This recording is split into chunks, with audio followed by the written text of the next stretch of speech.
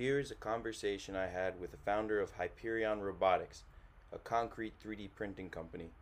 If you'd like, you can check out their website to see some of the projects that we're about to talk about. Fernando, good morning. Hey, Jared, how are you? I'm good. How are you? Good, thanks. So, I guess why don't we start off by talking a little bit about how you started Hyperion and I guess how you guys got the idea to go with 3D concrete printing. Go ahead. Yeah, of course. Thanks first for putting this call together. Um, the way we started Hyperion was that I first found construction as an industry there was very little innovation, and even though I didn't have a background, I just found it very interesting, and I saw a big opportunity there. And so from just by doing some research, I realized that um, the kind of changes and innovations that were happening in the industry were somehow incremental changes, some improvements, but there were no uh, like big changes in terms of construction processes. So it was fun for me, and I came up with a few concepts, and just talking to a few engineers, I try to prove some ideas, and then I came up with concrete 3D printing. There was a little bit of stuff going on when I first started, and then what happened was that I met my co-founder in Finland, who is an architect, and he's been doing 3D printing for the past 9 years. And then after doing all these experiments in the beginning, that's when all things fell into place. And so what So kind of from experiments were those? well, we basically started doing some printing with concrete. Uh, the first things that we printed were some chairs, some furniture.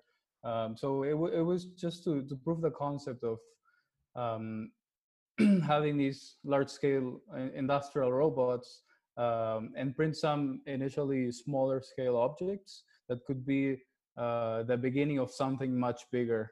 That, as you well know, there's pretty big projects in terms of housing and other kinds of construction projects. So So those that was first the beginning. experimental projects you were talking about, are those with the same printer that you're using now, or were those with a different, maybe gantry style printer, or It was also with a robotic arm. okay. We started with an ABB robotic arm, uh, an older version actually. So the concept is basically the same. Uh, I would say the first test was really with a crane, where Wow. we put we put like a very simple printing head, and then connected it to a hose, and we did some very small printing, and then from there we started adjusting the material, because the first was really bad. uh, what was extruded was extremely liquid, and it wasn't as the structures that you can see now. But that helped us to keep improving the process, and get to where we are now. Yeah, so the sounds like the beginning struggle was the kind of the material was really liquidy. You had to figure out, um, I guess, fine tuning how you can print in concrete and have it set fast enough for the next layer. Yeah, yeah, that's right. And Hyperion's main contribution. So you got the robotic arm, and then you added the extruder head. Did you design the extruder head? Yeah, so our system is, I would say, it's a combination of, it has four main components. So it's the robotic arm. We're working now with KUKA, the robotic manufacturer. Hmm. And there's the mixing pump, which is also a third party component. And then we have our extruder or printing head, which is proprietary. That's something we have developed. And the software, which is the most important part that helps us controlling the entire system. Sure. So the software, I guess, is a constant development. is what's your background primarily? Do you have an engineering background, coding background, or did you just kind of get into it? Yeah, not really. My background is mainly in business. So I studied business, and then I was part of I founded a couple of startups before. Yeah. Initially, I worked for an auditing company. So it was a lot of accounting work, finance, which was really interesting and a lot of learning lessons. But it made me realize that I didn't want to work for a company. So that's when I decided to start my own company and go through that different route. So personally, I have become, let's say, an expert in concrete printing, but I didn't study engineering or anything like that. But my partner and co-founder, Ashish, he's an architect, but he also has a technical background. Back in India, architects are very technical. They're also somehow engineers, Okay. and also he's a PhD researcher at Aalto University in Finland. So that's how we combine, the business side and the technology side. So the business side, I guess, is you're primarily responsible for the business side of Hyperion Robotics. And so what's the main like business plan, I guess, more or less for a better word? Like, do you guys plan on trying to do single projects for people, or do you want to make your money off the software, or are you selling the extruder head, or what's your plan there? Yeah, yeah. What we're offering right now, it's basically printing services. So we're helping clients to design and 3D print custom-made elements for architecture and construction. And our goal is to keep doing these kind of projects there's different kinds. So we have some focus on the infrastructure side. For example, if you are a contractor that needs, let's say, a part of a pipe that needs to be produced and you don't have a mold for it and you need it for tomorrow, then we can print that for you and then we ship it. But at the same time, if we're talking about a larger scale project where um, it would make sense to ship the robot to the site and print there, we call it like a pop-up factory. We would take the robot there and we would massively print different structures. If we talk about the housing industry, it could be more of a service model. But in the end, um, our end goal is to provide these systems globally, so we can also scale and push our technology around the world. Yeah, that makes a lot of sense. You cut out, I guess the internet cut out for a little bit right after you said our main goal with the house is, and I was really interested Oh, in what you were going to say. um, I wonder what I missed or what you missed. Um, I think what I probably what you didn't hear was that our end goal is to massively deploy our systems around the world. No, I heard that Um, part. I heard that part. It was the part before that, something the about the house. housing. Okay, so the housing. What I said that, for example, if there's a large scale project, Yeah, which is pop-up something, factory. uh, I we heard would, that. so we would send our system, our robot over there to to the site, and then we will massively produce the different elements needed for the houses. For Hmm. example, the walls, inner and outer walls. So that's it. So if you face a project like that, for the materials, will you ship all of the concrete in, or will you source some of it locally? It depends. It depends. Um, if, for example, there's one project we are discussing where part of the components of our mix are very difficult to get locally, if Uh-huh. not impossible. So we found a manufacturer. We found that it was possible to get these components from India.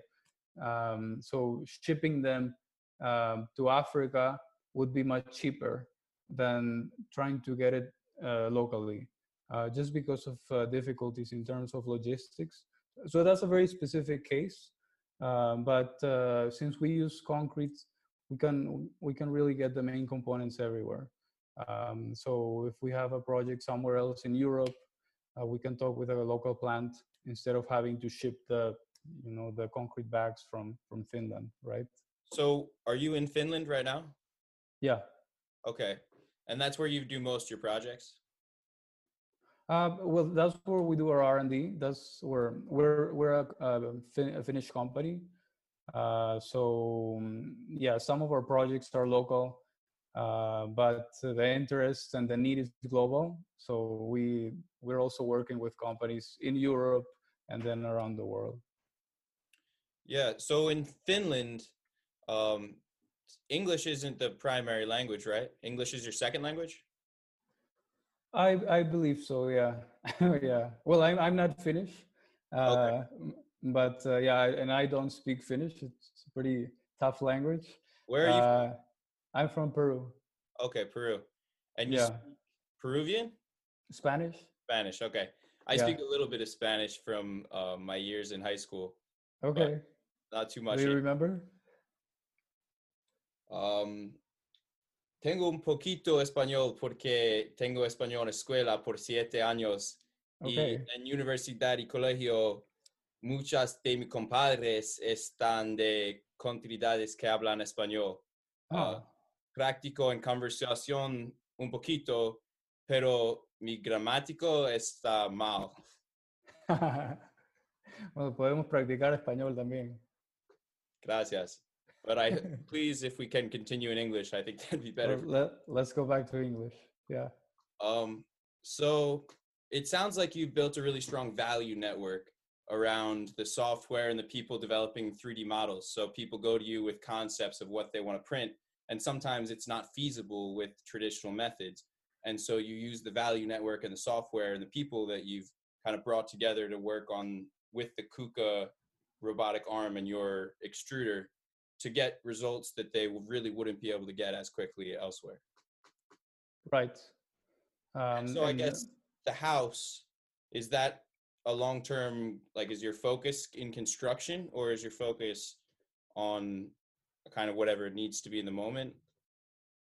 Right now we have a couple of main focuses, and so it's basically construction elements. For again, going back to this example of the infrastructure, right? If you need one custom-made element for your construction or infrastructure project, then you can come to us, and then we can do it for you. And the reason behind that is that current processes, the current process to produce one of these elements is that you need either a custom-made mold that it would take like 1 to 2 months to manufacture, usually from a company in Germany, right, where the biggest mold manufacturers are, and then ship it to wherever you are located. And the other thing is that if you want to use a formwork, for example, for a column, just the process of putting together the formwork, inner shutter, outer shutter, pouring the concrete, manually placing the rebar, that's crazy. It's Yeah. but it's insane. You probably have experience with it, and it's also very labor intensive. At least 4 people have to be involved, when we can just print it in less than an hour. So that's where we believe that we can bring a lot of value, and and comparing to traditional methods, it's a huge change. And in terms of housing, which is what I can see you're most interested about, Yeah. it depends. We're interested in the large scale projects, for example, affordable housing in Africa. Some we are currently discussing to develop. Again, it would be a little bit more than a pop-up factory. We would bring our systems there and develop the entire project with the help of local contractors and engineers. So that's something that we're also looking into. Sure. So the ultimate, like, how many Hyperion robots do you have right now around the world? Uh, we have a few. We have around the world. Well, ours we have three, but we have deployed different systems around the world. And you print primarily in concrete. Have you experimented with any other types of materials? Well, we personally have experience working with ceramics, clay, plastic, and metal. And this goes back to my partner's experience in 3D printing. So he has printed with all these kinds of materials. And but at Hyperion, we're mainly focusing on concrete. We know that it's possible also to do some plaster printing and get some pretty unique shapes and elements. But yeah, that's our focus right now. Sure. So, what other startups did you get involved with before you were in Hyperion? I first founded an online grocery store Okay, cool. called it would be pronounced Prix in French, but other Prix, but the English sounds weird, Prix. But yeah, I found a big problem back in Peru, in my country, where just going to grocery stores was really bad experience, right? Really bad traffic. So there was nothing to buy your groceries online. So I put it together, designed a website, learned to use Photoshop, and then I hired a developer in India that helped me build a website. Wow. Um, yeah, It worked. and it worked. Yeah. That's Um, terrific. And so you were located in Lima, Peru, or a different city? yeah, in Lima, in the capital. And pre is, did you step away from that startup or? Yeah. What happened is that I believe it wasn't really good timing for that kind of startup because there was still not a lot of internet or e-commerce penetration locally. So people weren't very used to buying online, and also there's not the infrastructure like the tech infrastructure that you have in the US with PayPal, Stripe, and all these payment gateways. So I would have had to charge in cash. So it was a lot more difficult and would have required a lot of funding and teaching people. So what happened is that I told my very nice early adopters that I was going to shut down. So they were very sad, and me too. But it was a great learning experience, and so the company was shut down, and then after that, what happened is that I didn't know what to do. I knew that I wanted to found another company. I was looking for a job, but nothing came up. So I decided to sell my car and I moved to Silicon Valley. I booked an Airbnb and I moved. Oh, So wow. yeah, And so is that where you came up with the idea for Hyperion or? no, well, in San Francisco first, in the Valley, and then in San Francisco, I was doing different jobs to pay the rent. It's pretty Yeah, sure, expensive, of course. and and then the next company I founded or I co-founded was Casa, this 3D printing company. So Kaza, that's Kazza. CAZZA.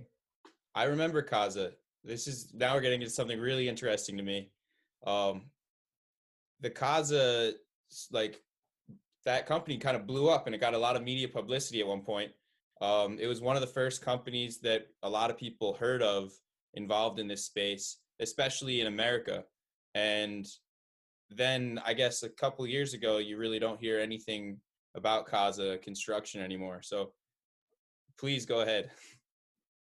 Yeah, well, really, what I can say is that sometimes partnerships don't work as as you want them to work. So I just decided to move on and founded Hyperion after that. But yeah, as you're saying, there was a lot of media attention that we got, and I guess the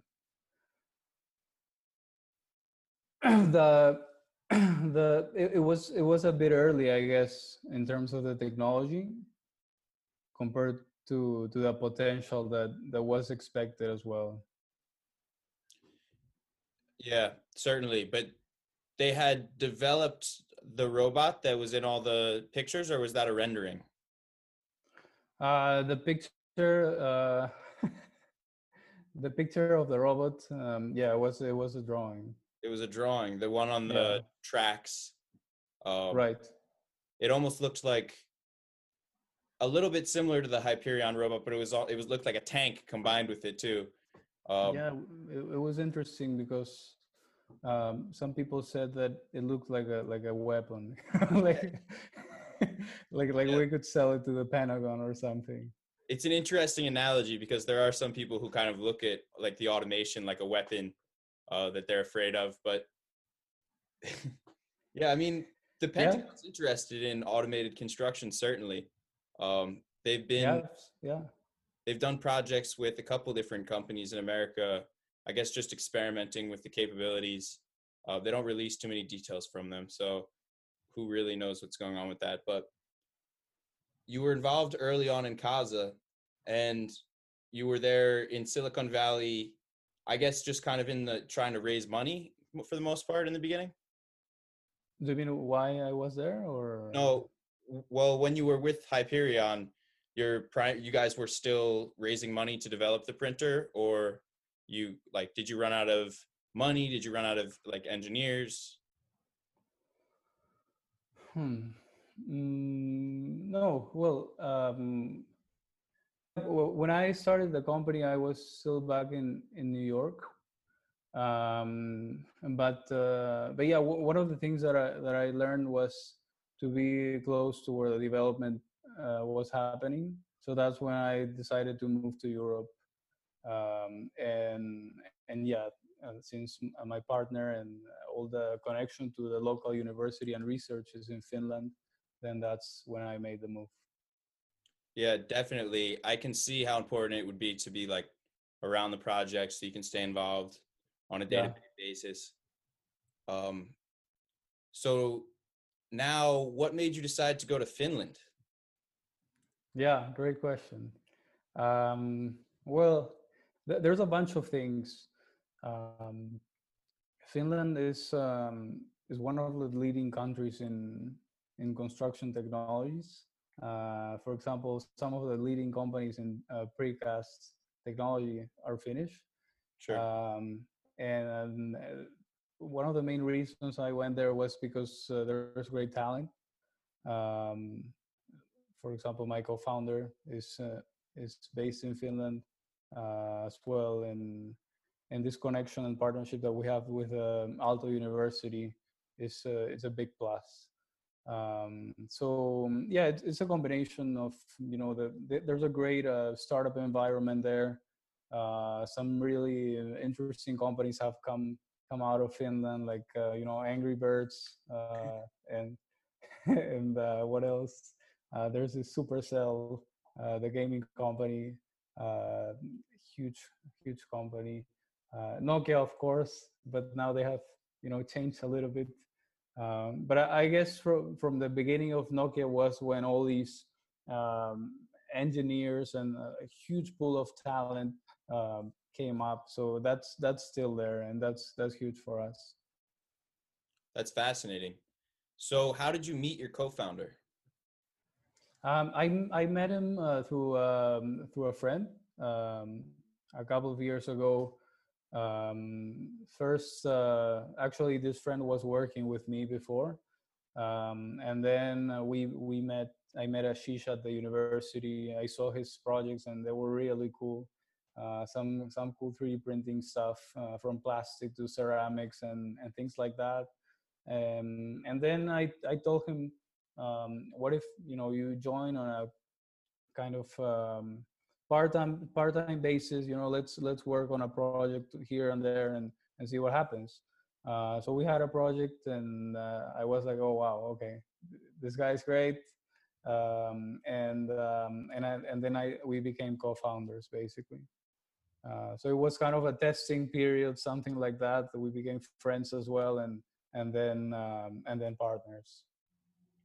So right now, are you operating primarily out of the university? No, no, no. Well, we're constantly moving actually. The university is one of the locations.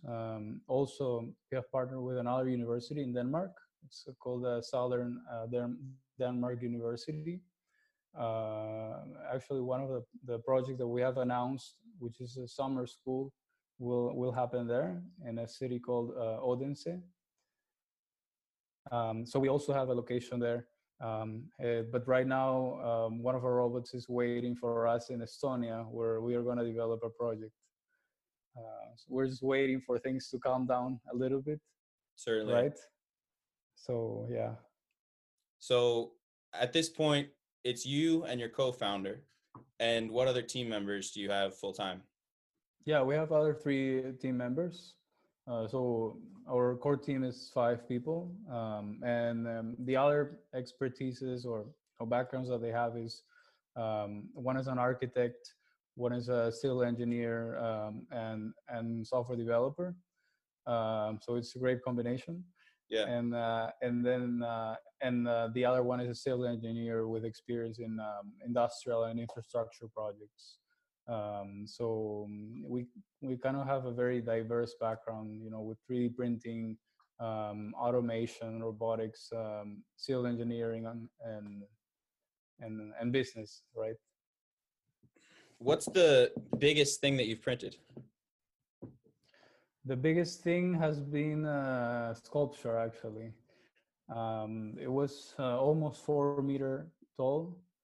Although it was like a modular element, so it was 3 pieces put together. I can show you later. It's a pretty large element. I can just Google it. What's it called? Well, it's not online. Unless it's on the website. Um, but it's like a teardrop. Let's see if I can find it.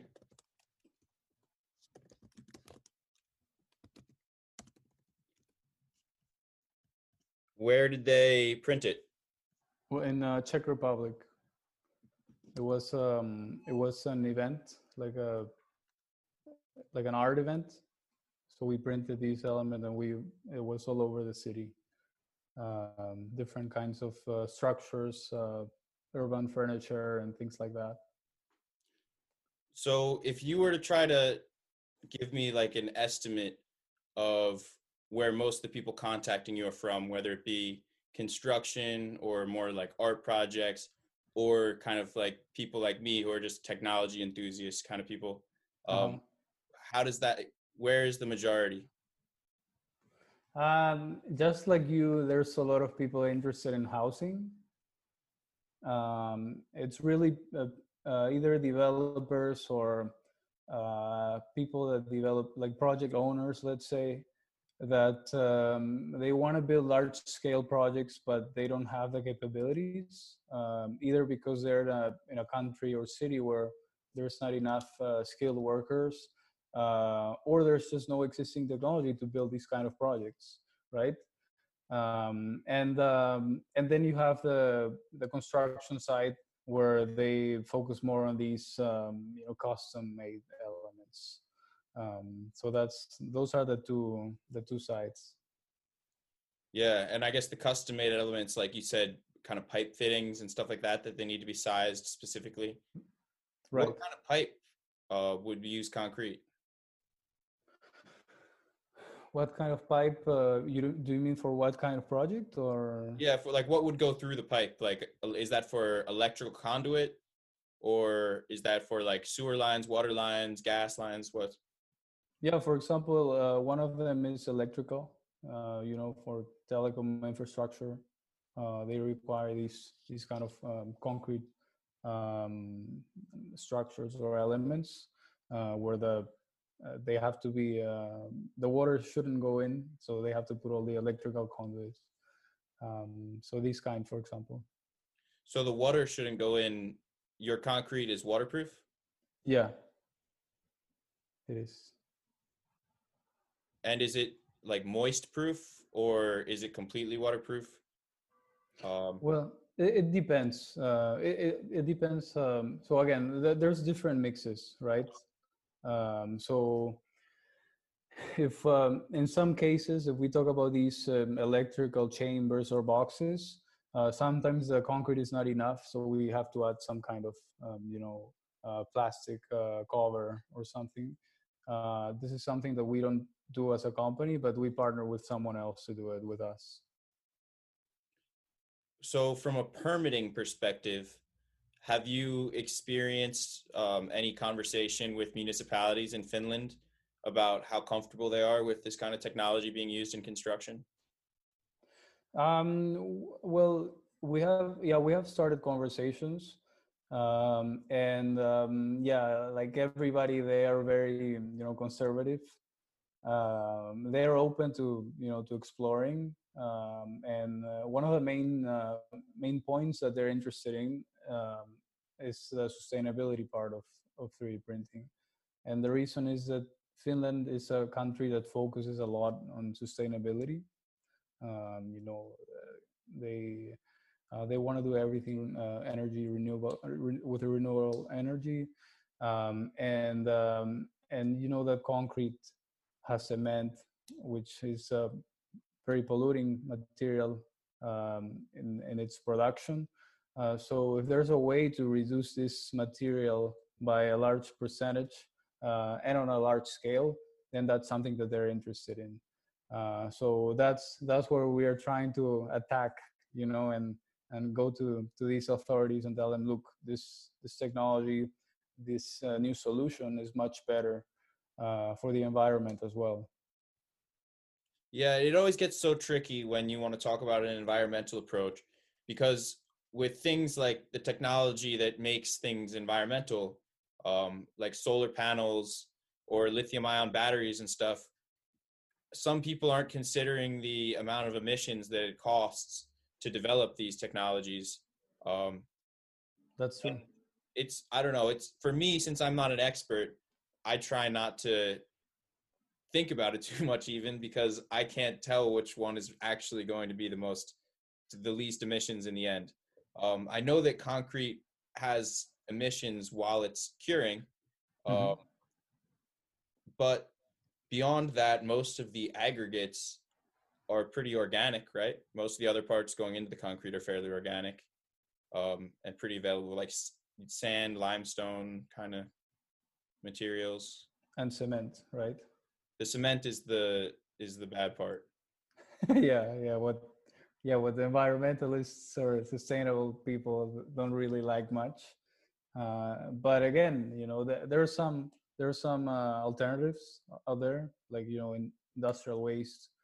That or there are several mixes of concrete that don't require cement. But it goes back to the market, right? And if the people that are paying money for the projects are not comfortable yet to using these kind of amazing products because they work, and then we have to find a way to adjust it, and maybe use less cement on the projects, but still be able to deliver what they need. So correct me if I'm wrong, but winters in Finland get pretty cold, right? Oh yeah. So as far as insulation, have you considered those solutions for that? Yeah, well, insulation right now it's just as traditional. That's nothing new, or at least we haven't developed anything on that regard. But there's a few possibilities. You know, we can, as you have seen in other 3D printing um, examples, the walls are hollow, right? Yeah. So there's space where we can place some kind of foam, for example. At the same time, if you want to automate the process, we can have another robot that is 3D printing in a way the foam. So it really depends case by case. Yeah, some of the walls are hollow. A lot of them use kind of like the zigzag feature or some kind of like corrugated centerpiece. Uh-huh. Um, I wouldn't that mess with the R value of the insulation if there's a solid piece of cement going through from one side to the other? Yeah. Great question. And really, again, it depends case by case, right? So in Finland, you'll probably see some projects soon. But if it messes up and I have to really check, then we would print it in a different way, right? It's not necessary to have this zigzag in every structure that we build. But yeah, if we talk about a project where we don't need insulation, like in Africa, for example, Mm, then then the printing is fine. Just the concrete is enough, right? yeah, certainly. It'll be interesting seeing as you guys are in Finland and kind of like definitely trying to do some projects in Finland, I'm sure, how you're Yeah. gonna kind of work around the weathering problem. Have you tested the concrete in the winter and like freezing it and thawing it? Um, well, we are currently testing it. Now it's getting warmer, so it's not gonna help that much. Yeah, But yeah, we should. Since we're based in Finland, that's definitely one of the things we wanna get right. definitely. I saw you did one project that had a beaded structure, so it was like instead of solid layers, they Uh-huh. were going back and forth. Is there a structural effect that that has, or is that just for design purposes? What was it like these kind of patterns or? Yeah, yes. Yeah, so this is something that comes from my partner's research, which is it's part of our software as well. So we have developed some algorithms that can produce these kind of patterns and shapes, and the result is really a combination of this aesthetic looking, but at the same time is structural. So it helps the structure to be more stable, you know. So it's a combination. So that's a great thing of this thing. Is there any way to quantify the structural difference, or is it not that scientific yet? It's let's say I would say it's in progress. We're continuously testing and developing it, so we will probably show some results soon. Yeah, I mean, this whole industry is in progress completely. It's like Yeah. certainly everything is still a work in progress. That being said, I guess, is there any plans that you have for a different printer in the future? We do, and it depends. You know, it depends on the kind of project that we're focusing on. Yeah, For example, the robotic arms that we use are they're pretty big. We have pretty big ranges, and we can build very large objects. We can build entire houses if needed. But yeah, later, as you know, it's the market is evolving. You know, the industry is evolving, and right now the structures are kind of small, or smaller scale, right? There's a couple of large buildings, like two-story buildings, which are really cool. But then it's gonna have to become, feasible to print entire buildings. So I definitely see changes in the printers, and yeah, I'm sure you'll see some we will all see some very cool stuff happening very soon. Yeah, definitely. Well, what other projects do you guys have? Like, what are you working on right now? There's one very interesting project. I don't know if you have seen on the website, but um, we have this marine restoration project with artificial reefs. So this is maybe not that related to construction, but there is this problem that is not, very well known around the world, where the coral reefs are the source of income and food for 1 billion people around the world. And because of global warming and because of rising CO2 levels, they're dying.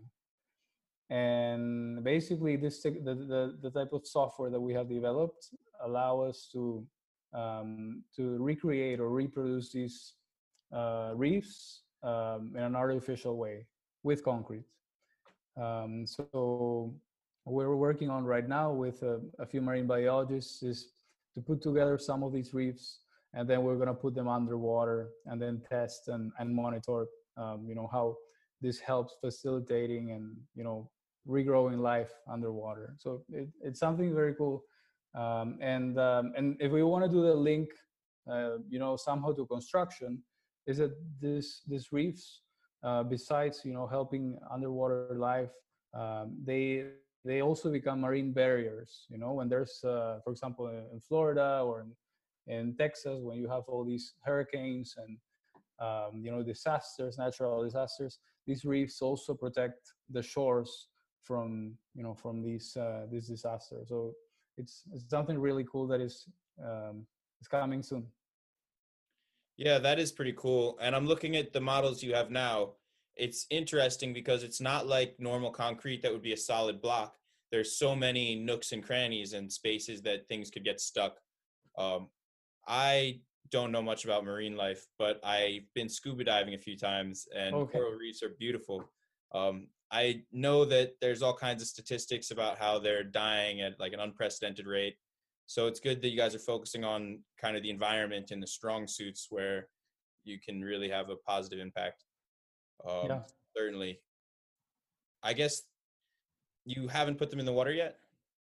Not yet. Not yet. We probably once they open the borders, then or even before, we could probably ship them and put them underwater. And you're putting them underwater where? It's in Europe, Okay. but you'll see. All right. I will see. Um, so what's the smallest thing that you've printed that was for like customer? The smallest thing, mm,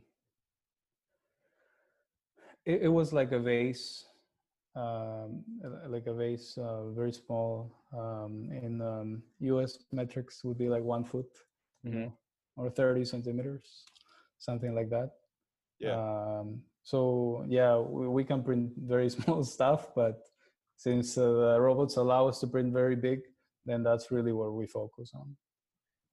When you make the pop-up factory to print stuff on site, what's the build setup time of that? Um, so once everything arrives, we can have it up in a few hours. So pretty quick. Yeah, it's pretty quick.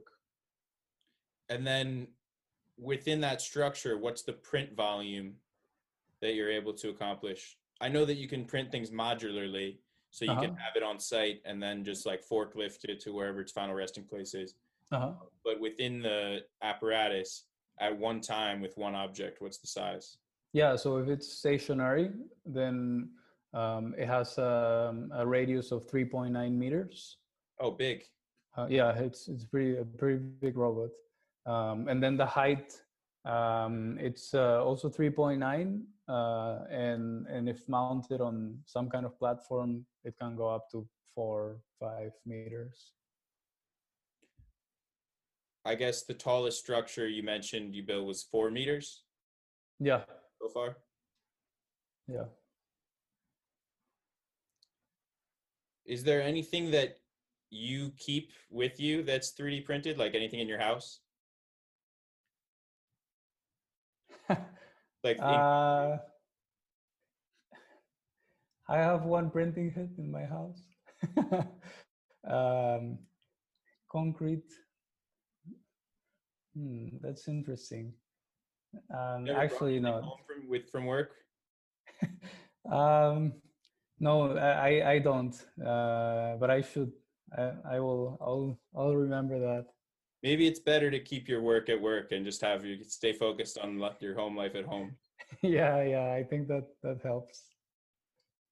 So, yeah, I'm sure there's all kinds of projects you guys are working on that are kind of like at a halt point right now. Um, what's the climate like in Finland? Like, are people going outside and like comfortable or? Yeah, it's not that bad. Um, because they put the restrictions from the beginning, so people can go out. And it's all right. Of course, everybody's mainly working from home, which is really fine. And and yeah, there's not so many cases, for example, of coronavirus. So yeah, we're just waiting for things to calm down. But for now, just working from home. Yeah. So you have some partnerships. Uh-huh. You have your partnership with the university. Um, I was just looking at the page.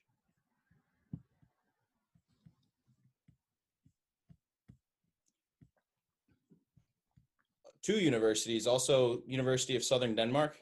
Yeah, So, or is there like a printer there too, and they have a group of students working with it, or exactly. Yeah, there are some PhD students working there. Um, maybe that was the video that I initially saw, like a project they were doing with your printer. I guess I thought that they were developing Hyperion robotics over there or something, but really they were just using the printer that you had. maybe. Yeah. Sorry about that What? mistake. No, no, no worries. Well, I guess it's the beam, right? That this project. Well, on one hand, we think that it's definitely very important to keep that academic side, to keep to stay in touch with this academic side, because there's Yeah, a lot of research that has to be done. The guys at the Southern University of Denmark, they focus on robotics and architecture, so they also have experience in different kinds of materials as well, different kinds of manufacturing methods. So that's why we have partnered with them. And yeah, the beam was one of the projects that we did, where the goal was to, of course, reduce times compared to traditional building. We did it in 40 minutes approximately, when not real, but the traditional method would probably take um, 1, 2, 3 days, depending on the project, right? We also optimized the design, so we would use less concrete, and we basically used 40% less concrete than a full concrete element. and did you use any rebar? Not in this case, but definitely we would have had to add some rebar, since the element has to be, changed, and placed in the structure. So the way it would work is, we would actually use the printed element as a formwork, Yeah, and then place the rebar inside, and then just pour the concrete. yeah, sure. Similarly, you could just put insulation in between walls the same way, whatever. Right. So what's the cure time for a layer before you can print the next layer on top with your material? Yeah, and it depends again. On it which one? depends. It depends on the mix. It depends on the structure as well. And we just adapt it depending on what we're printing. But for example, in this case of the beam, the it wasn't very thick structure. So very quickly there was going to be another layer going up.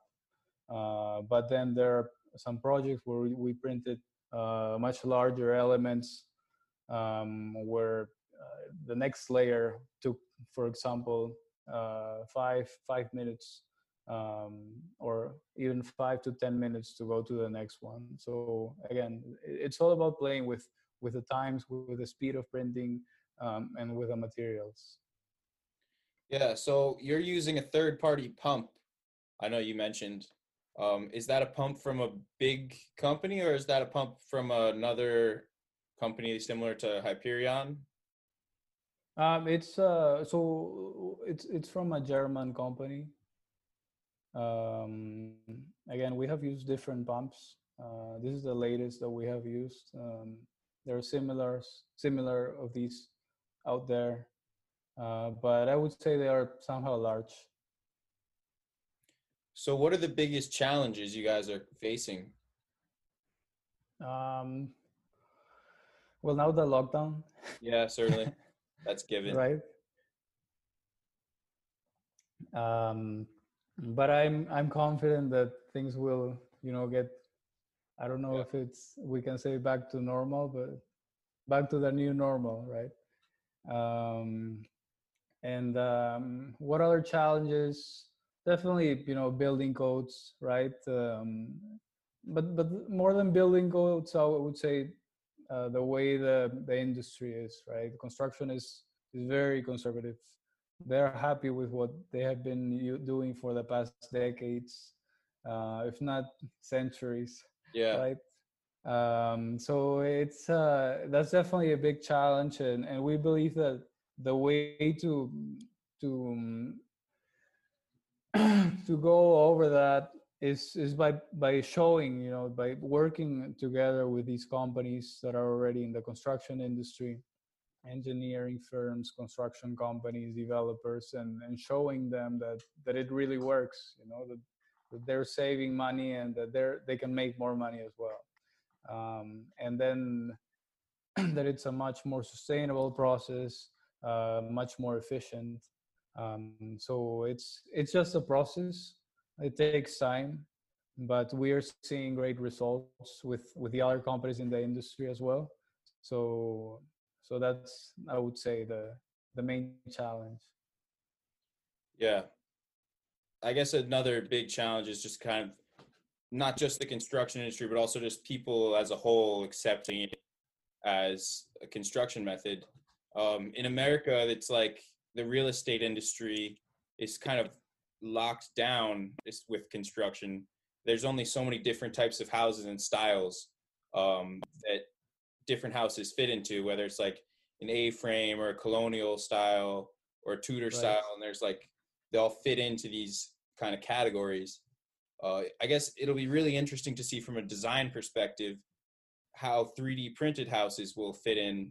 Will they try to mirror the old categories of design, or will they be able to create their own new category um, that involves more curved edges and maybe kind of automated details that aren't efficient for a person to implement? Um, your team, I guess, is more heavy engineering focused, but what about like creative design focused? Are you mostly a scientific and engineering company, or are you also a creative company? Well, on this service that we provide of 3D printing, we also help our clients on the design side. And we have two architects and designers on our team. So design is definitely a big thing for us. And as you were saying, we really think that if people want to build like the designs, like old kind of designs, maybe 3D printing is not the best option. If you want just a squared house, there's probably better technologies to do it, like precast. You can order these walls just flat walls like a square, and it may be much more efficient.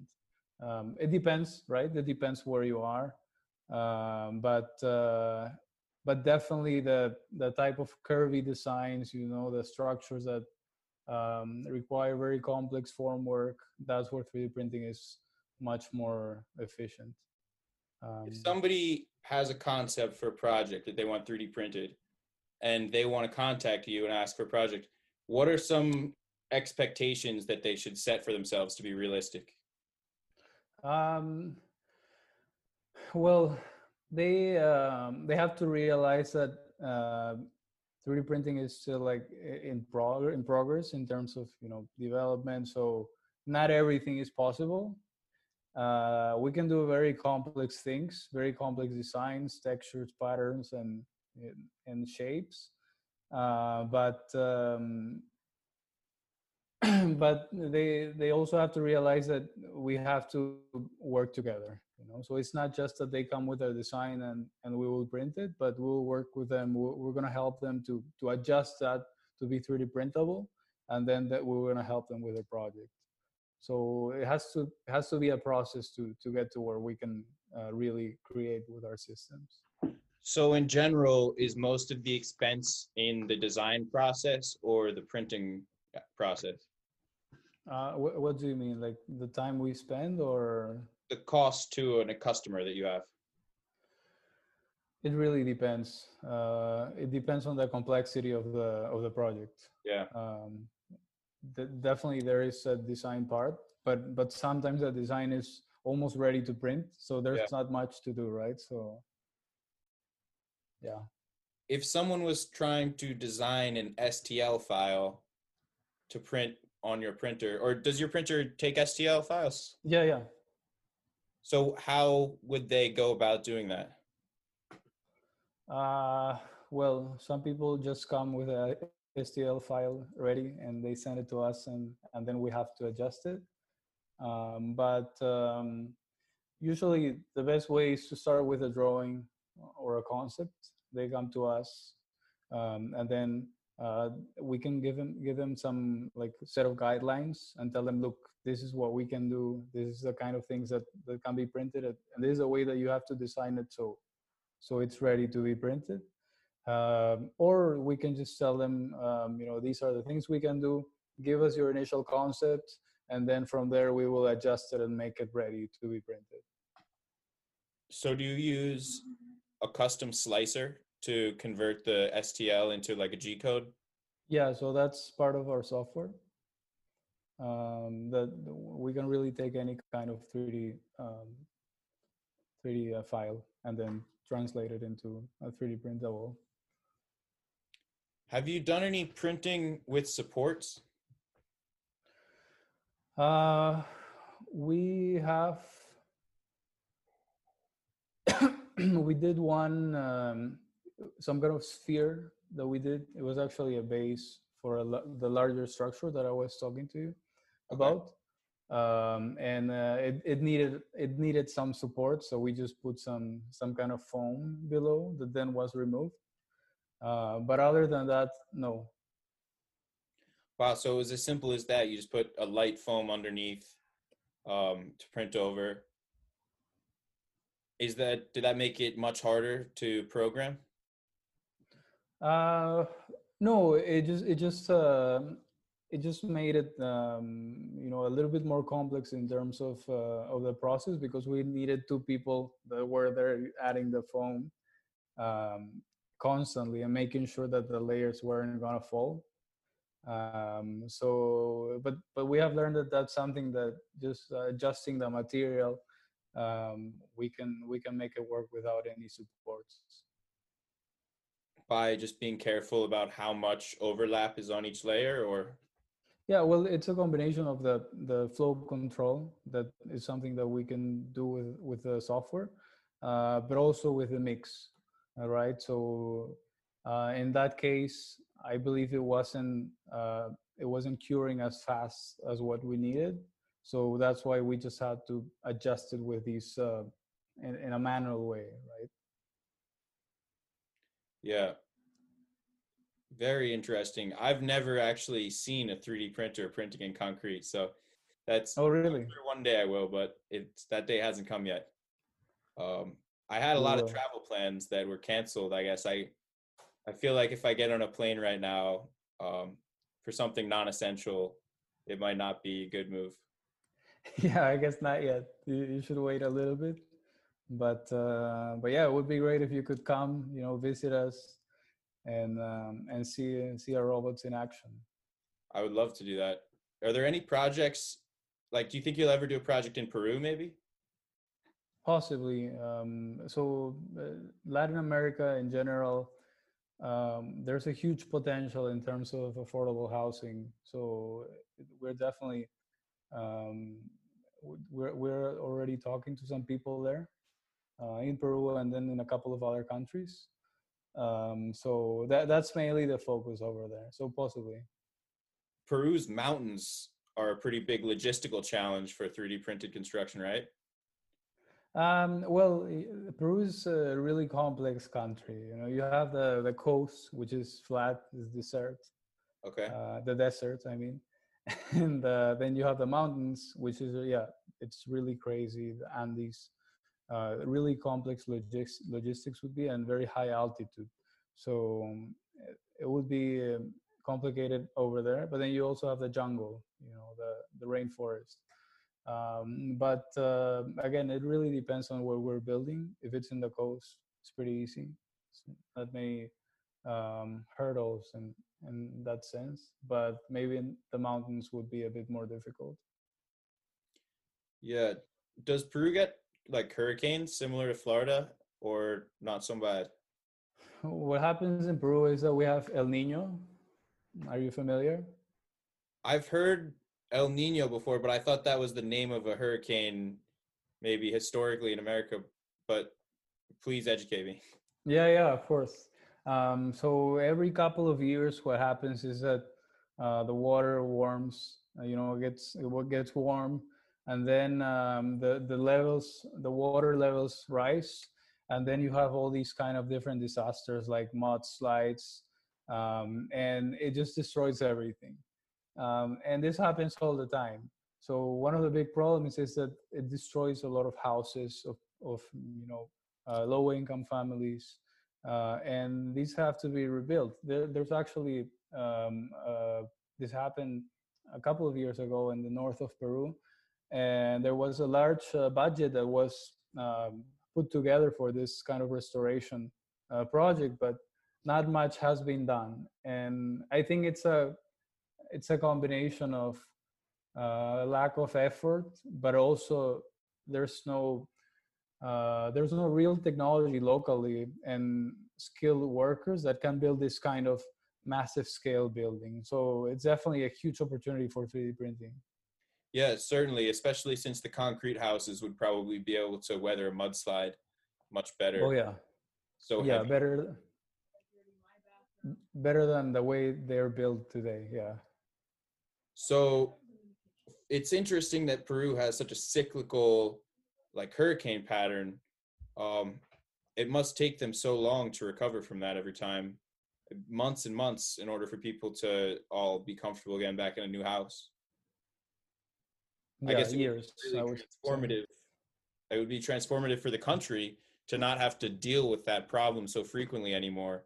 And I don't know, is that a realistic goal in like the next 10 to 20 years, do you think?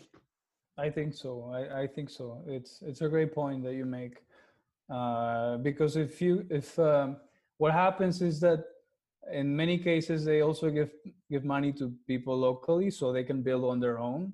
So the kind of buildings that are being built or the kind of homes that are being built are also like not um, not well built for seismic um, things that happen.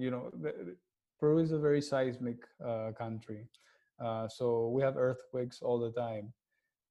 And if you don't have a properly reinforced house, then one not very strong earthquake can just take your house down.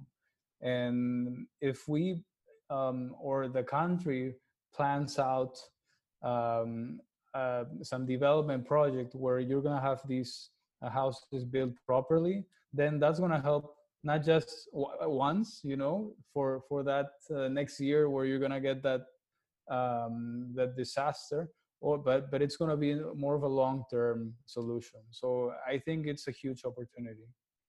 Yeah, definitely.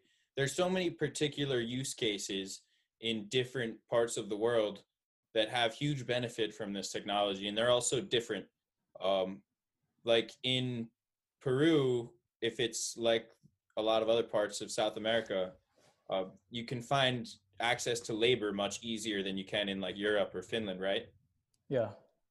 So even though you don't have as much labor added benefit, the they need a more structural secure house than what the laborers are currently building. And then in other places like you're in Finland where there's a huge cost for labor there, right? Right. Maybe even I think higher than in America. And in America I it's think getting so. crazy too. Um, so many different places have different reasons that automated construction can add value. Um, it's just going to be interesting seeing which ones arise first. Like, there's going to be some first big community that's going to be 3D printed, and I Yeah. guess hopefully the project goes well, and it stands for many years, and then other people won't really see the. I don't think they'll really see the big benefits of it until it's right in front of them like that. Yeah, it's like any new technology, it requires some early adopters.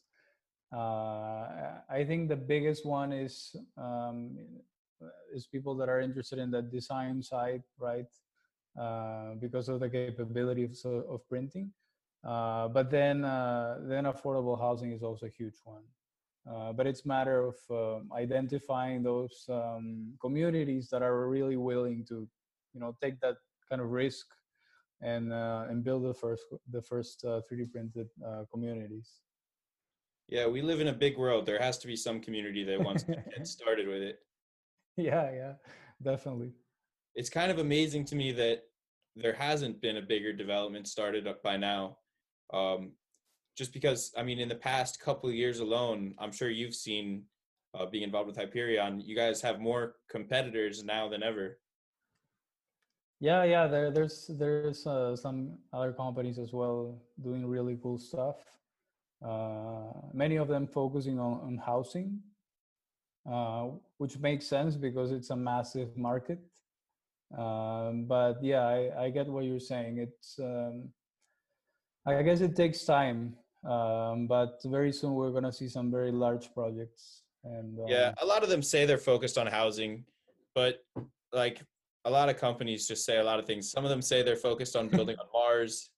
Um, yeah, there's a big difference between what the companies say they're going to do and what actually ends up happening, I guess. The first lesson I got in that was with Kaza Construction, seeing I thought that was so promising. They even had listings on different websites with like a multi-million-dollar valuation. Like it seemed like the real deal. And then just stopped getting news. Is there a place that you'd like to send people, like somewhere they can go online to see more information or to contact you? yeah, yeah. I would like people to visit our website to learn more about us, and if they want to start a project, they can just reach out to us. If they're just curious about what we're doing, then just email us. We'll be happy to get in touch. If they want to partner with us, also we're pretty big on partnerships, so that's also something that we want. And then also social media. We post a lot on Instagram, LinkedIn. So follow us on our pages, Hyperion Robotics, and yeah. So I took the other video that I made that was like 30 companies doing 3D printed construction, 28 companies, whatever, and I just chopped it up that it was one of each company. Um, and some of them performed like incredibly well. Like one got 1.2 million views. Oh, Um, really? other ones got in the hundreds of thousands. I'm looking for The Hyperion Robotics one, it was the footage from the students, and it was like really blurry footage, so it only got 6,000 views. But do you guys have any like better footage that you could send me over of like printer working? Take a look at the at our. Do you have Instagram? Yeah, yes. So check out our website, our page, I mean, and we have some really cool stuff there. I think unfortunately the beam printing is like the worst quality video that we have. Yeah. Uh, Still, we got like millions of views on Instagram, like third parties that shared it. But we have some other cool ones that are much better quality, and then you can see the printer in action. So just let me know, and if you want the file, I can send it to you. There's another person that says they're Hyperion Robotics from the University of Western Macedonia. Yeah, so that's interesting. They are, or maybe that's how you thought it was a university project. Yeah. It's they are a robotics group from a Greek university, but they did something different. I got to figure out how to download videos from Instagram. There's got to be a way to do that. I think there's a way to share them as a post. I don't know exactly how, but again, just let me know which one, and I can share it with you. Okay, cool. Are you the person who operates that Instagram account? Yeah, I do. Okay, cool. So I'm going to follow it right now, and I'll message you. Yeah, text me there. To get an image. Cool. Yeah, I'll post some of those and we'll see how they do on TikTok. I don't know. It's like some will blast off and then other ones are just like so.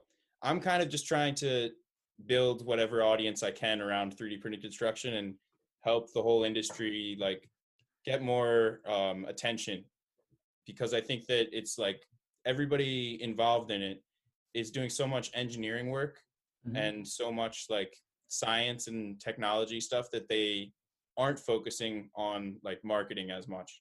I guess I'll definitely stay in touch with you throughout future projects. I'd love to maybe even do another video like this in the future when you guys have like kind of got some more progress, have some more stuff to talk about. Yeah. Maybe even down the line with a different team member or someone so that it could be a different focus instead of a business focus, maybe a software focus or engineering focus. Yeah, maybe with my partner. He's also a professor at the university. Yeah, sure. So he's used to to speaking and teaching. So he would be more. He's an architect as well. So it would be a combination of architecture and also the 3D printing and technology side. So yeah. Yeah, I know you mentioned like you guys talk about the connection you have with the university. I think it's great that you work with the university because then it gives students access to this kind of technology where they would never have it otherwise. And then you're kind of fueling the future engineers that are going to be working here. Exactly. Yeah, that's a great point.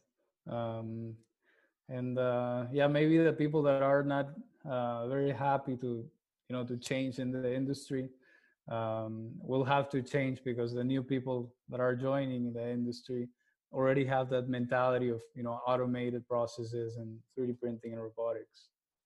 Yeah, definitely. It'll help the process for sure.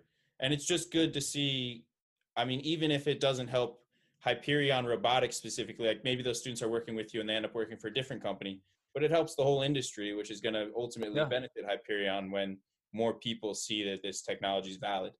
Exactly. There's a lot of other people in this space that have kind of a similar mindset to you and like thinking it's better to kind of share the technology with people and build the whole space.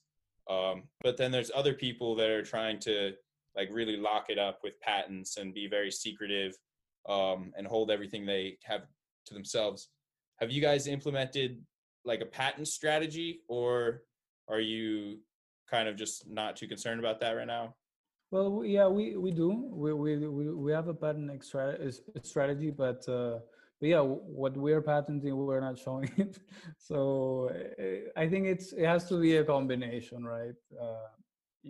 Some people, as you say, are not showing absolutely anything, or they just show the end product, which is also cool. but we're trying to show as much as possible, and whatever we're patenting, we're just keeping it for ourselves.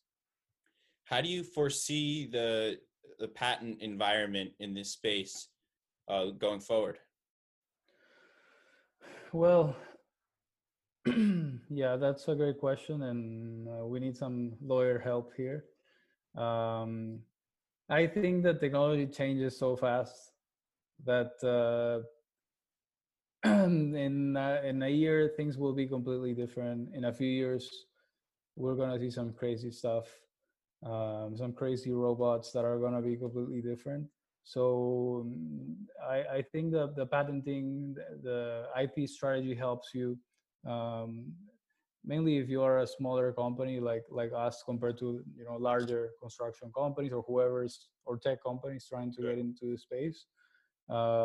Something that we have to do along the process to stay protected instead of getting copied by someone bigger, and then we cannot do anything, right? But if we have the patents, then we can stay safe somehow while we get to that next generation technology that again it's constantly evolving. So that's how I see it. Yeah, patents are fascinating because they're changing faster than ever before since there's so much innovation these days. Yeah, Like two people can invent the same thing at the same time and not know it, and then one of them yeah, is infringing a patent. Who knows? Like it's such a tricky thing, and it's fascinating how there's some really old patents around automated construction. So those yeah. are all expired now, and I don't know. I This is probably going to sound terrible for you, but I'm excited to see the first like legal battles on where the like how it ends up. Um, Obviously, uh, I don't want anyone to get like harmed. I don't want any 3D printed construction companies to get harmed from a legal battle like that. I hope that it goes like maybe the patent, like I don't know. I would just hope the whole technology progresses together. Yeah, I agree with you. I think it's better if it's somehow, not exactly open source, but the companies are allowed to develop their technology and to execute their projects without having a large company that they just realized that 3D printing is amazing, so they want to lawyer up and sue some smaller company, or just patent something that somebody else has developed, right? Yeah, that's where it Which seems really unfair to me. From it Yeah, seems like the big companies have a major advantage in the patent space because they have more money allocated towards lawyers and stuff that they already have in retainer and that are specializing in patents, whereas a smaller company is so focused on their day-to-day developments that I mean, it's too bad that patents have to be something that they have to focus on. right. Yeah, I completely agree. And so I don't know if the patenting process or the whole environment is going to change at some point. Hopefully, because technology changes so fast that also these old, patenting processes they have to change. But I think that's another problem that hopefully someone else solves. Have you done any work with the Finnish government? Like, are they promoting you, doing projects with you guys, or? One of the big things of Finland that I didn't mention is that they're also pretty big in helping startups, technology companies. So they provide funding, and they promote you to local companies. So definitely we're involved with them. Not yet on projects, at least not publicly. Yeah, we're discussing something related to sustainability with them. So that's probably something we would make public at some point.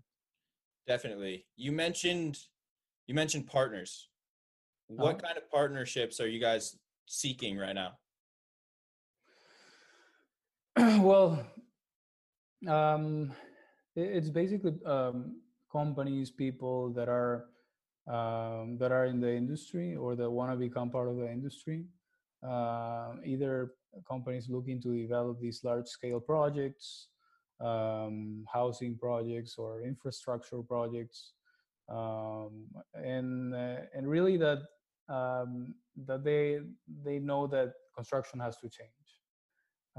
So we want this kind of mentality with the people that we partner with, uh, so we can really take our technology and our mission of bringing automation and sustainability to construction much further. So so from a local perspective, let's say in Europe, but also globally, right? Yeah. I like to tell people when I'm talking about 3D printed construction, just like talking to people who don't know much about it, I say when you look at a picture of the construction of a house 100 years ago and you compare it to a picture of house construction today, the only difference is that one of the pictures is in color. So it's just the same. Yeah. So it's pretty much the same. The camera technology has developed faster than the construction technology. And construction is such a more important industry than cameras, at least in my perspective. Yeah, And according to Maslow's hierarchy of needs, shelter is pretty important to people. yeah, So people looking to invest in Hyperion Robotics, how is that a possibility? yeah. Well, that's also definitely one of the type of partnerships we're open to. If somebody wants to invest, they can just reach out to us. And yeah, it can be a combination of someone that has a background in the industry, but not necessarily. Can also be somebody that likes the technology and can help us take our vision further. So to take you back to your Silicon Valley days for a second, are you guys in a seed round of funding right now, or would you call it an A round? I would say seed. Seed still. Yeah. And so you have gotten private funding, or you're still just working with like personal investments? We have raised some funding. Yeah. Are you allowed to talk about the valuation, the current valuation of the company? Um, No, not really. So basically, that would be more open or public once the Series A happen, right? Have you thought about doing any kind of like crowdsourced funding, like Seed Invest or those websites? Mm, we have looked into it, um, but yeah, I really don't know. It's definitely a possibility, but we're not doing that right now. Hmm. Yeah, I mean, it's definitely clear that you guys are focused heavily on the engineering technology aspects, and providing still like the services that people need when they're contacting you for kind of like last minute things maybe, and also extremely custom design things. Yeah, and really by providing these services, just developing new use cases, right? So the people that maybe are still not too open to using this new technology, then later on they're gonna say like, okay, this makes a lot of sense. So let's go to them. Yeah, do you guys ever plan on sharing a like catalog of publishable models? Like designs, like Yeah, I'm what sure you. at this point you've tested a bunch of different designs, and so you know which ones work, which ones don't. Mhm. Um, is that a part of your business plan, maybe, or? It's definitely a possibility.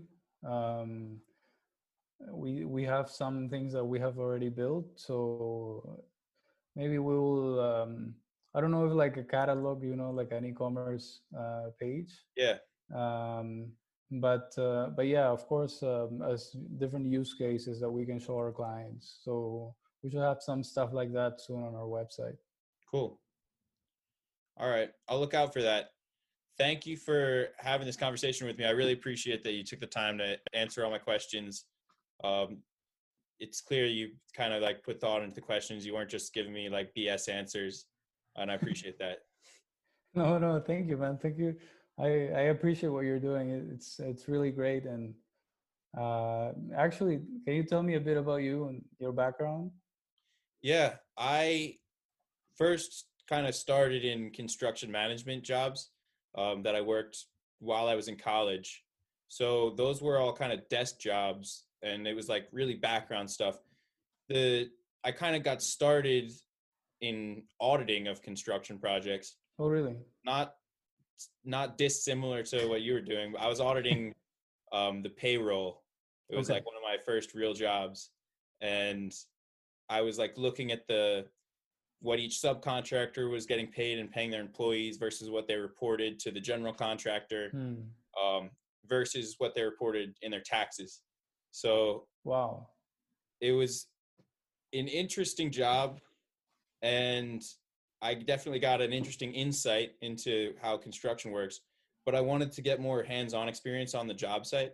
So Hmm. right now I'm working as a superintendent, and we're building out a medical doctor's office. It should be. Um, Hopefully, it'll be done within the next few months. Everything's obviously really slowed down right now, Yeah. so it's been a fascinating couple weeks in construction because a lot of people are afraid of like working right now. For a while, it was really unclear what construction was permitted and what construction wasn't permitted, with everything going on, and the every day is like a new surprise. Someone's not there. A lot of stuff going on, but I got interested in automated construction, I guess, a couple of years ago. I saw some video on YouTube of a 3D printed house, and I just thought it was so cool. I guess I've always kind of been interested in automation. Um, I guess just because it makes so much sense, and historically you see so many ways that it helps people. And I guess for some people, they hear automation and it's like going to take the jobs away, but the jobs are always replaced, and it's Yeah. always creating new jobs. Um, and I don't know, I really believe in efficiency and free market and all that stuff. So to me, it makes a ton of sense. And I guess I just got into it, started researching. Yeah, realized that my best contribution is probably getting skills on a construction job site, so that once I develop the kind of audience for automated construction, then I can start focusing on construction projects that involve strictly 3D printed construction. So Oh, that's great. I'm kind of trying to go at it from that perspective. My my major in college was business and engineering. Okay. So my engineering background is like kind of half engineering, you know. Okay. I took the basic like physics and chemistry, and I focused on mechanical engineering. So I took like statics, dynamics, and some of that stuff. But I never got super deep into it. And my degree is still from a business school. Okay. So I'm not a competent engineer enough to build my own printer. Um, More focusing on the construction side. Okay. But that's pretty good because I guess that's also one of the sides that is lacking in the industry, right? Yeah, I guess the construction guys that exist right now, they don't want to do 3D printed construction. No. No. So I'm trying to be the construction guy that only does 3D printed construction. Well, that's great. Yeah, we'll see. I mean, Let me know. for me, it's not even about the 3D printed part. It's just more about the automated construction. Yeah, yeah, of course. It just makes the whole process simpler, easier. All the problems in construction are people based for the most part. Um, Usually the engineers and designers in the back end do a pretty good job, but then on the job site, something, the way it's built, the as built is always different from the architectural plans. Yeah. So yeah, the automation just makes so much sense to implement where it adds so much value here. Yeah, totally. I wanted to ask you something else. Uh, what was it? Oh yeah. So, for example, in the kind of projects that you're working on, like this hospital, what would you say is one type of structure that would make like like this? It makes a lot of sense to be 3D printed compared to Actually, it's not a hospital. It's just a doctor's office, oh, like doctor's facility. Okay, sorry. yeah. So the project is mostly a fit out. The building is already exists, and it used to be retail stores. So Okay. it's just clearing out the retail stores and then building the doctor's office on top of it. Okay, As got for it. what could be 3D printed, I would say a lot of like the desk features. Um, in a doctor's office, everything has to be really sanitary and clean. Yeah. And concrete is a really tricky surface to clean because it's porous Right. and rough. So I'm not sure in a doctor's office the applications, but if somehow the slab could be printed, that would be a huge, huge development for the industry. Um, but yeah, obviously, like the big I beams and stuff, you can't print those yet. Um, a lot of glass windows.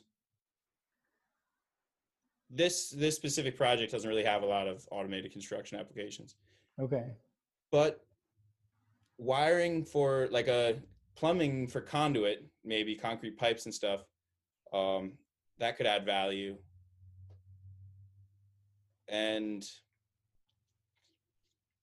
yeah, tricky question.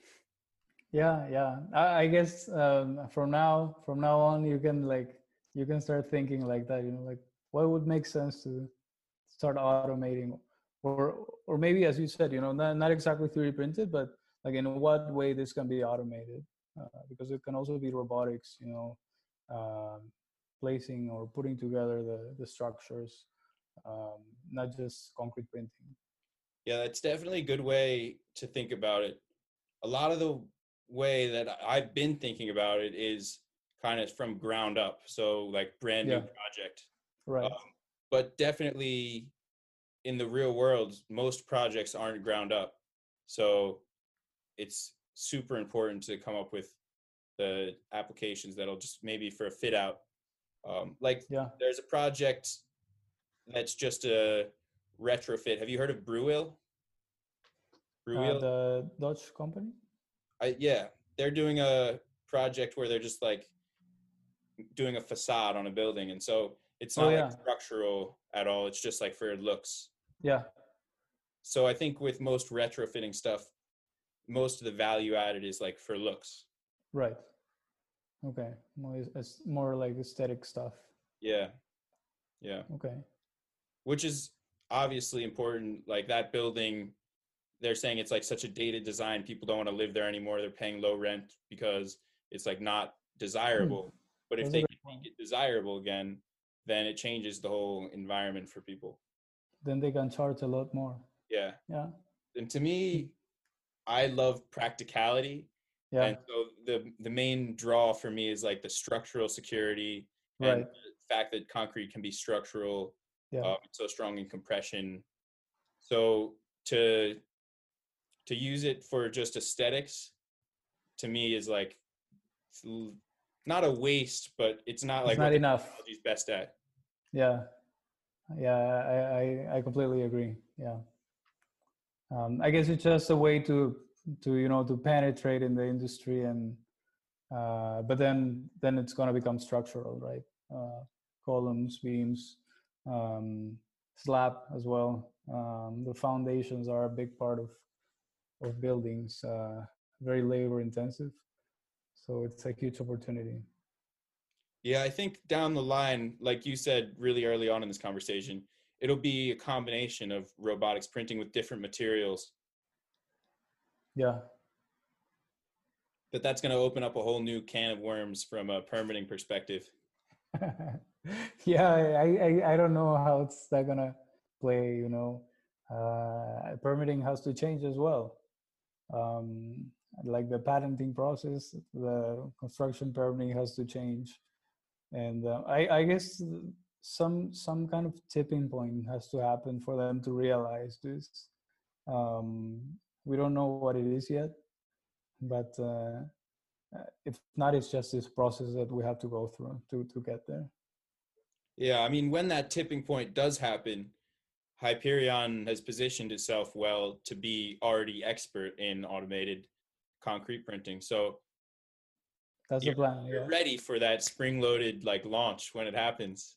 Yeah, yeah. It's gonna be busy. but who knows when that'll happen. That could be like 2 years, 1 year, 6 months, 5 years, Yeah, 10 years. yeah. I think something interesting, for example, what happens with this coronavirus is that it's pretty clear that in the construction site, the least you want is exposure of people. So that's one of the big benefits of 3D printing, right? We don't need a lot of workers. We just need 1 to 2 people to operate the robot. When in a construction site, you have 10 people at least. So that's a huge benefit, and maybe Mother Nature is telling us that things have to change, right? Uh, Yeah, definitely. Less people on the job site's a huge added benefit, yeah, especially because with components like the walls, a lot of yeah, times it'll be one guy holding something up and another guy like screwing it in, drilling it. And when they're doing that, it's hard work, so they're breathing heavy. And the yeah. heavy breathing is like how a lot of stuff spreads if it's airborne or whatever. That's So true. Yeah, having two people on a job site instead of 10, and on top of that, they don't have to be close together anymore. They can be yeah, separated.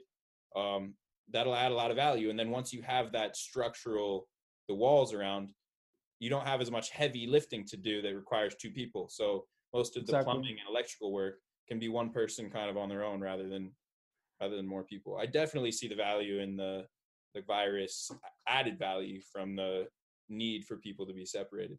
But Yeah. the question is how long term, how realistic will that need become? Like, is that a year from now, are people still going to want to have limited people on the job sites? You never know. That's true. I don't know if, again, this is one specific event which has been it's still pretty crazy. Fascinating. Uh, yeah. So we don't know what's going to happen then, but I think something is going to happen that will have to change the mindset A of the catalyst. companies. Yeah, exactly. Yeah, it's just a matter of time, I think, too. Yeah. Or maybe we're just crazy.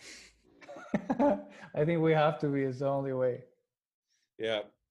I mean, it is very interesting. You get a lot of kind of like open minded people in this space. Um, and it's the more people that I get to talk to from it, the the more I like, the more I enjoy it really, because the more I realize that like a bunch of people after the same goal.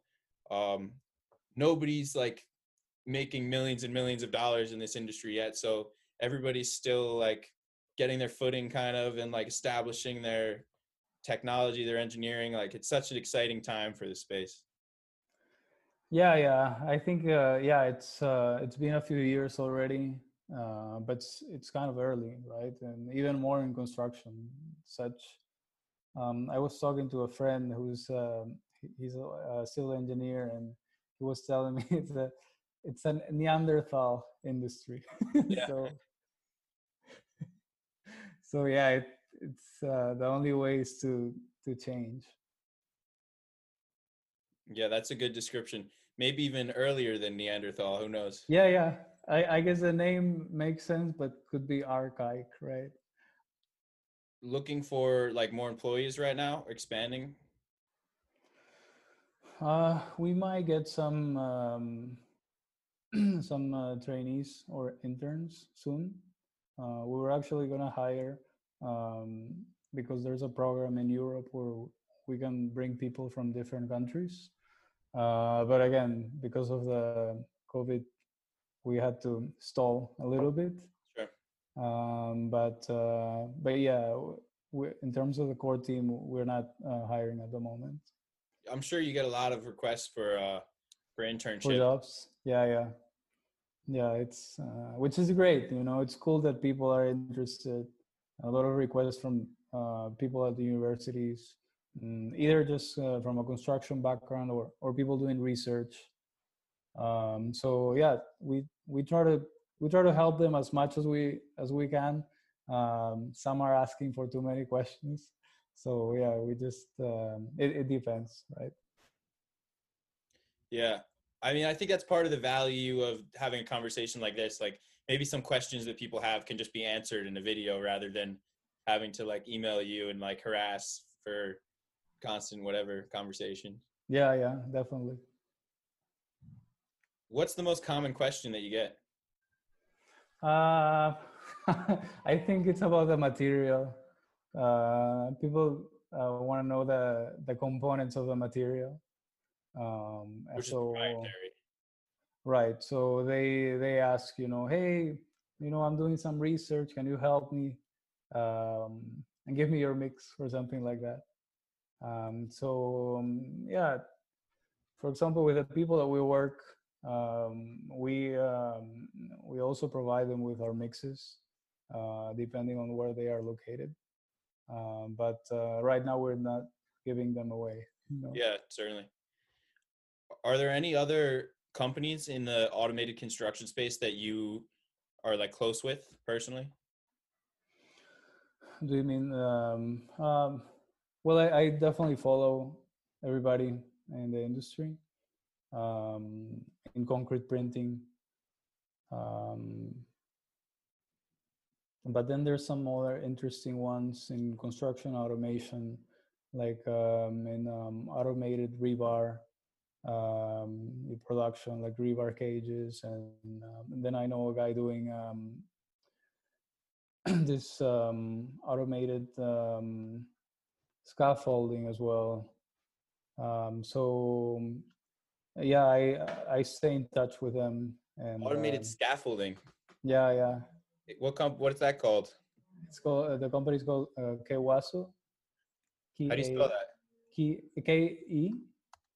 Kewazo. Oh, Kewaso.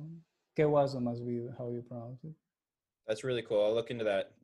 Yeah, so it's I would say it's pretty unique in what they're building. Um, and um, and yeah, and then there's a lot of software stuff, but I'm not a big fan. Yeah, I, not so. I like the robotics and the whole manufacturing, advanced manufacturing. I think it's much cooler. Yeah, there's so many different components of this space that there's people from all different fields getting Yeah, involved in it. Structurally, materials, mechanics, software, like so much going on. yeah. Then you have the excavation side, right? These autonomous tractors, which are really cool. This company in the U.S. build robotics, um, and um, and yeah, as you say, there's so many components that that's how each startup or each small group of startups can focus on each of them, right? Yeah, I guess you guys haven't partnered with any big construction companies. Um, Not yet publicly, at least, Yeah, but yeah, it's we again we believe that partnering with construction companies would be helpful, and try to put the technology in their projects, right? To bring the technology in their existing projects, show them that it works, that it's better than what they use. So that's one of the things we're also looking into, these kind of construction partnerships. yeah, definitely. Especially in figuring out the added value in the project. So they are going to have a ton of data on the projects that they've already completed, and they'll be able to compare it to a Exactly. pre-printed project. Yeah. Yeah, I think that'll definitely be a really important partnership.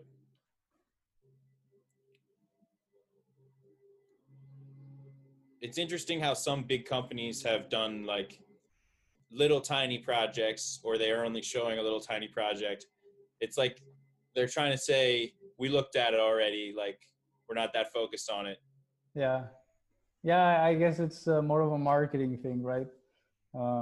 They just want to say that they are somehow involved, but again, you compare to the kind of projects that they do, and there's still no real development um, with them, right?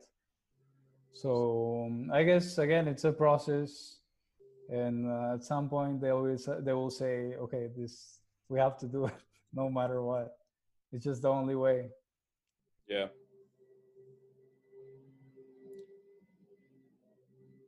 Have you considered any like space projects at all, or is that not on your radar yet? Um,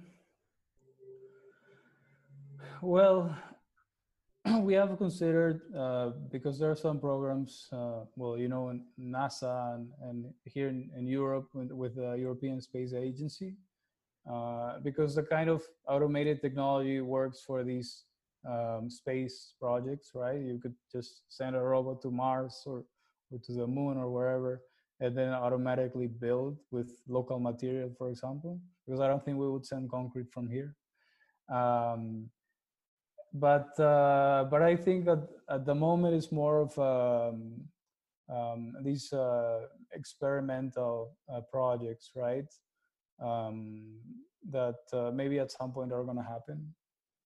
I believe they will happen, but it's going to take longer. If it's taking time in construction and you know here, then it's going to take longer in Mars.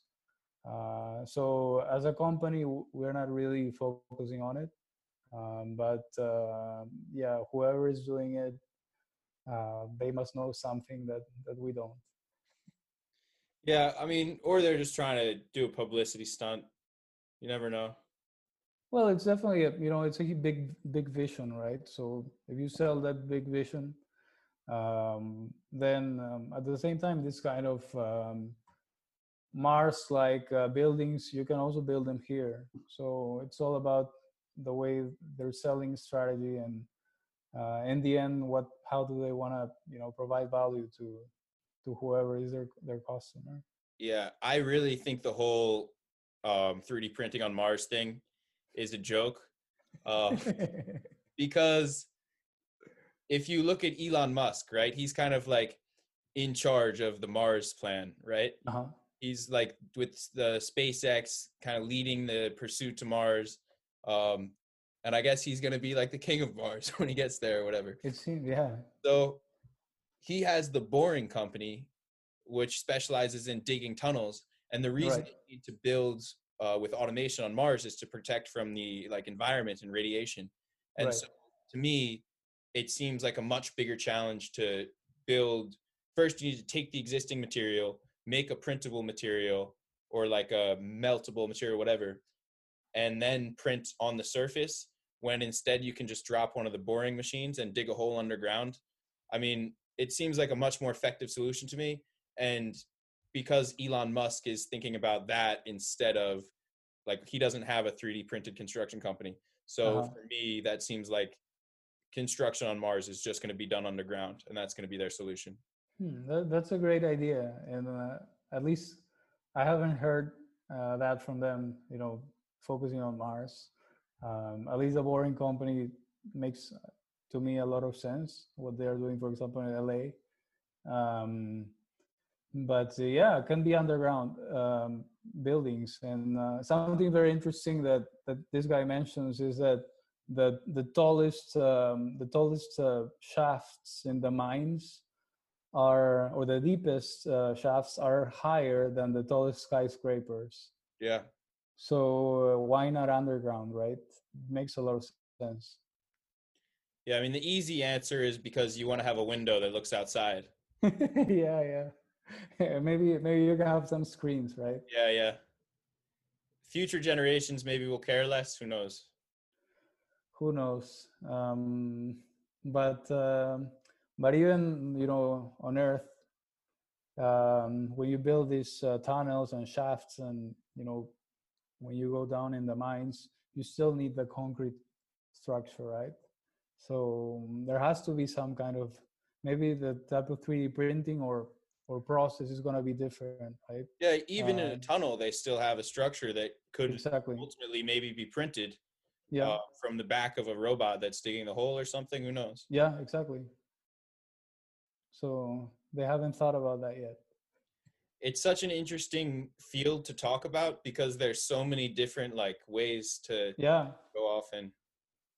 So many applications and the ways you can combine technologies, right? Like where you just said the boring machine, which is it's really cool to watch, and a 3D printer on the back. So that's insane. Yeah, we covered a lot of topics. I think so. Yeah. Yeah. It's been fun. Yeah, I love these What, conversations. what, what is your plan now?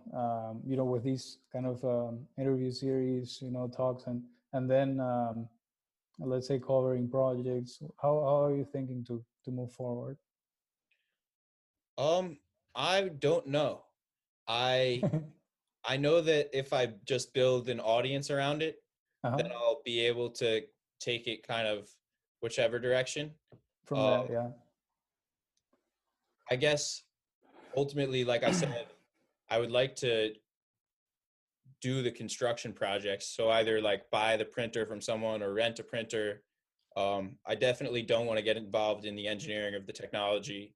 Yeah. There's so many people, so many great people working on that right now. Right. So yeah, I'm not sure exactly where I'll end up fitting in that. Right now, I'm looking at buying some either land or a house or something like that. Um, that's the only way. If I buy a property, I can do electrical and plumbing work on it myself. And I really want to learn hands-on how to do that stuff so that if I'm the general contractor on a project, I'll know if someone's doing a good job or bad job or whatever. Like, and I feel like if I have a really intimate understanding of it, I'll be better at applying it into a 3D printed project. Yeah. So, yeah, in America to do electrical or plumbing work, you need to go to a trade school, and that Oh, could take really? like 4 years Oh, uh, wow. through your apprenticeship, and then you're a journeyman. Eventually, maybe become a foreman. And I don't have time for that process. So, if I can get a property that needs maybe a new bathroom or a new kitchen or something like that, and I do the work myself, I can get that valuable experience operating basically as the general contractor for myself. Right. Um, and that's the only way I really foresee me being able to start a general contracting firm myself right now, because I don't think anyone else is going to, in the position I'm in now, put me in charge of something like that. Right. Yeah, yeah. You should start your own. And yeah, I was gonna say something. Well, you also have YouTube, right? Yeah, I mean that's I definitely don't intend on like being a YouTuber or whatever. No, Um, no. But not to become a YouTuber, but for the construction processes, like to learn about the oh contracting. yeah, definitely. I So love there's YouTube. a lot of tutorials. How to put a slab. How to do all the plumbing, electrical. So yeah, that's what I meant. I got myself through college on YouTube, and so I would say like YouTube has taught me more than any other Any source. class. Yeah, yeah. So yeah, that's my plan completely, is to fix up the property, learn whatever details I need to from YouTube, or I do know some people that have a lot of experience. So if I need to, I can give them a call and just make sure I'm not watching the wrong video. Um, so yeah, I feel pretty comfortable that I'll be able to figure it out, and yeah, I'm really excited for where I can go after that, because then at that point, I have some friends that are like in a stage of their lives where they're living in a house and maybe they want to do some remodeling or something, but they don't Yeah. have the biggest budget. So if I can start to do some projects like that and then maybe build a house from the ground up ultimately within the next 2 or 3 years, then I'm really well prepared to present myself as a qualified general contractor. Right. Or or you can do the first house as a 3D printed house. Yeah, I would love to do that. And I will if the timing fits right. Okay. Okay. Yeah. I don't want to print the first ever printed house, because then if it falls, it's like I ruined the whole industry. Yeah. Yeah, yeah, that's true. Uh, I guess you have to start with a project that is not gonna, cause any problems like that. Yeah, I'll just start with bite-sized portions, and we'll see. Maybe a garage, right? Yeah, I love the idea of a garage actually. It's funny you mentioned that. Um, a while ago, I was doing like a cost analysis of different objects and printing them and how much the profit could be. And Uh-huh. I found garage to be the most profitable Oh, printing really? object, because in America, at least, people will pay like an average of $24,000 for a two-car garage. Oh and wow. a 2-car garage can be printed for like $4,000 or Yeah. less, maybe. Yeah. So that just seems like a really valuable use case. Now, a lot of that cost in printing the garage is going to be the cost of the slab, so that's not really avoidable. But Right. the whole Unless you thing, including the garage doors and some lighting, could probably be done for like 12,000 or 14,000, which is a huge cost savings. So Yeah, yeah. I really like the idea of a like garage, shed, like simple structures like that, that some places might not even require permitting. Yeah, that's true. Here, for example, um, I think is if the structure is under 39 square meters, something like that, you don't need any permitting. So that's helpful. 39 square meters. So I know It's when you, by 10. So 10 times, I think. Square feet, 390 would be. mhm. Um, I think that's I'm the not same about sure. here, 10 by 10. Yeah, 10 by 10. I'm in New Jersey right now. Okay. It's brutal with the coronavirus. We have like 10% of the US cases here in the state. Oh my God. Yeah. Are you leaving your house at all, or just staying there? Yeah, I go to the job site every day for construction. Oh, Um, really? yeah, so far only one person on the site got sick.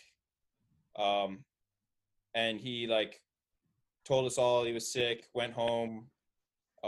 Nobody else got sick from his like group, but yeah, I mean it's just been a But really but he got tested, or he just yeah, he went got home tested and and he was positive. oh. But yeah, he's the only person that I personally know that that actually got it.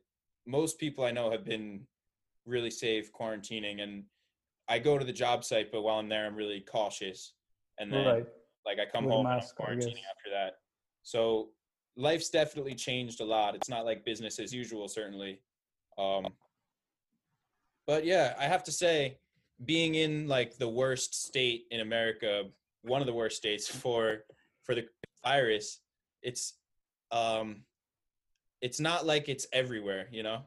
Like I don't know many people that have it. That's the only guy that I personally like know that caught it. So yeah, it's fascinating. I guess um, it's mostly in my town at least. 80% of the cases are in senior citizen homes, which is really unfortunate. Okay. Yeah. The people that are getting most affected. Yeah, I guess it just spreads because there's like community housing, so they're all like so close together, living in like whatever. Yeah, and it's so easy to spread. Yeah, I'm kind of hoping that things open up sooner than later. Um, It seems many people putting pressure right on the public. Uh, Going back to Elon Musk. yeah, I was gonna mention Elon Musk too. He's like going crazy on Twitter these days. Yeah, I don't know what's happening. He said the stock price is too high, in my opinion. And then it dropped 10%. Yeah, what the heck? But I still think that everything, he's know what he's doing. He know what he's doing. So Yeah, I think he knows what he's doing a lot too, and like I have a lot of respect for him. So when he says something like that, like when he starts to say it's not as serious, like now it's less of a conspiracy theory thing. I don't know, and like I always just take Elon Musk really seriously, even yeah, though I guess you can't take him and too seriously because he does so much crazy stuff. yeah, like I think he started by saying that people are dumb because of the lockdown or something like that, um, or that this lockdown is dumb, something like that. He's maybe gone a But little then stir crazy. yeah, maybe, who knows? Maybe he has the virus. So yeah, but yeah, there's many business people that are trying to say that it's unfair, but uh, but it's just such an unexpected thing, a new pandemic that people don't even, or governments don't even know how to react. So I guess for now, just quarantine. Yeah, I mean, yeah, it's nobody's fault. You can't like everyone's just doing the best they can. Yeah.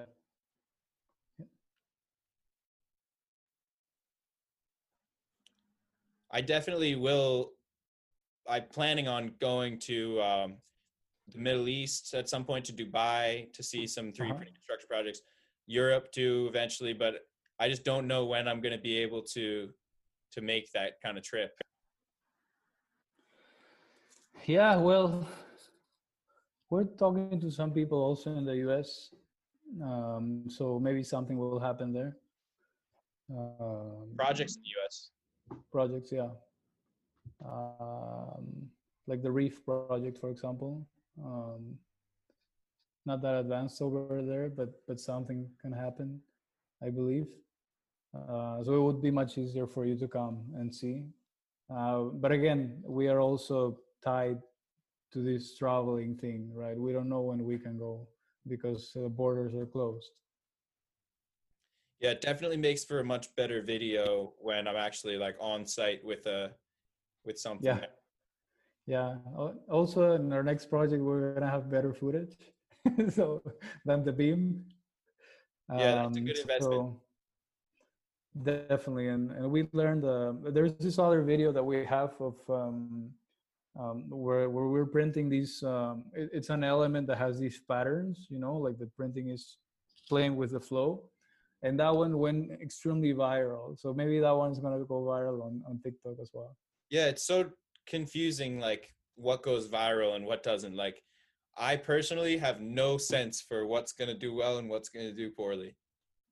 TikTok, I just like Yeah, I'll post something and I'll be like, oh, this is junk. I'll just like flick it right out, and then it does like super well. And then something really, that I like spent a lot of time on and effort, it'll like do the worst of anything. So it's just like I don't know what the science is behind it. maybe it's just the unexpected, right? Yeah, but I'll definitely try to post another video of Hyperion on TikTok, since the first one didn't do you guys justice. Thanks. Yeah. All right.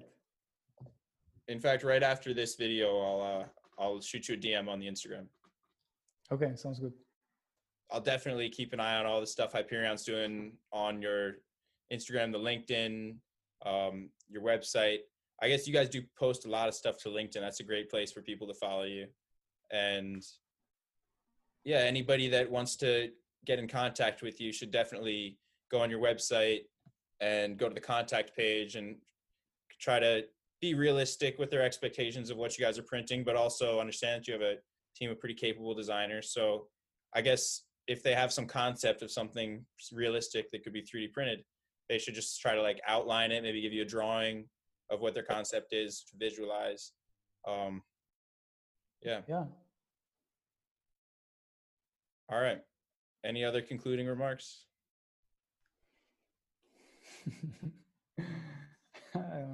Anything to conclude?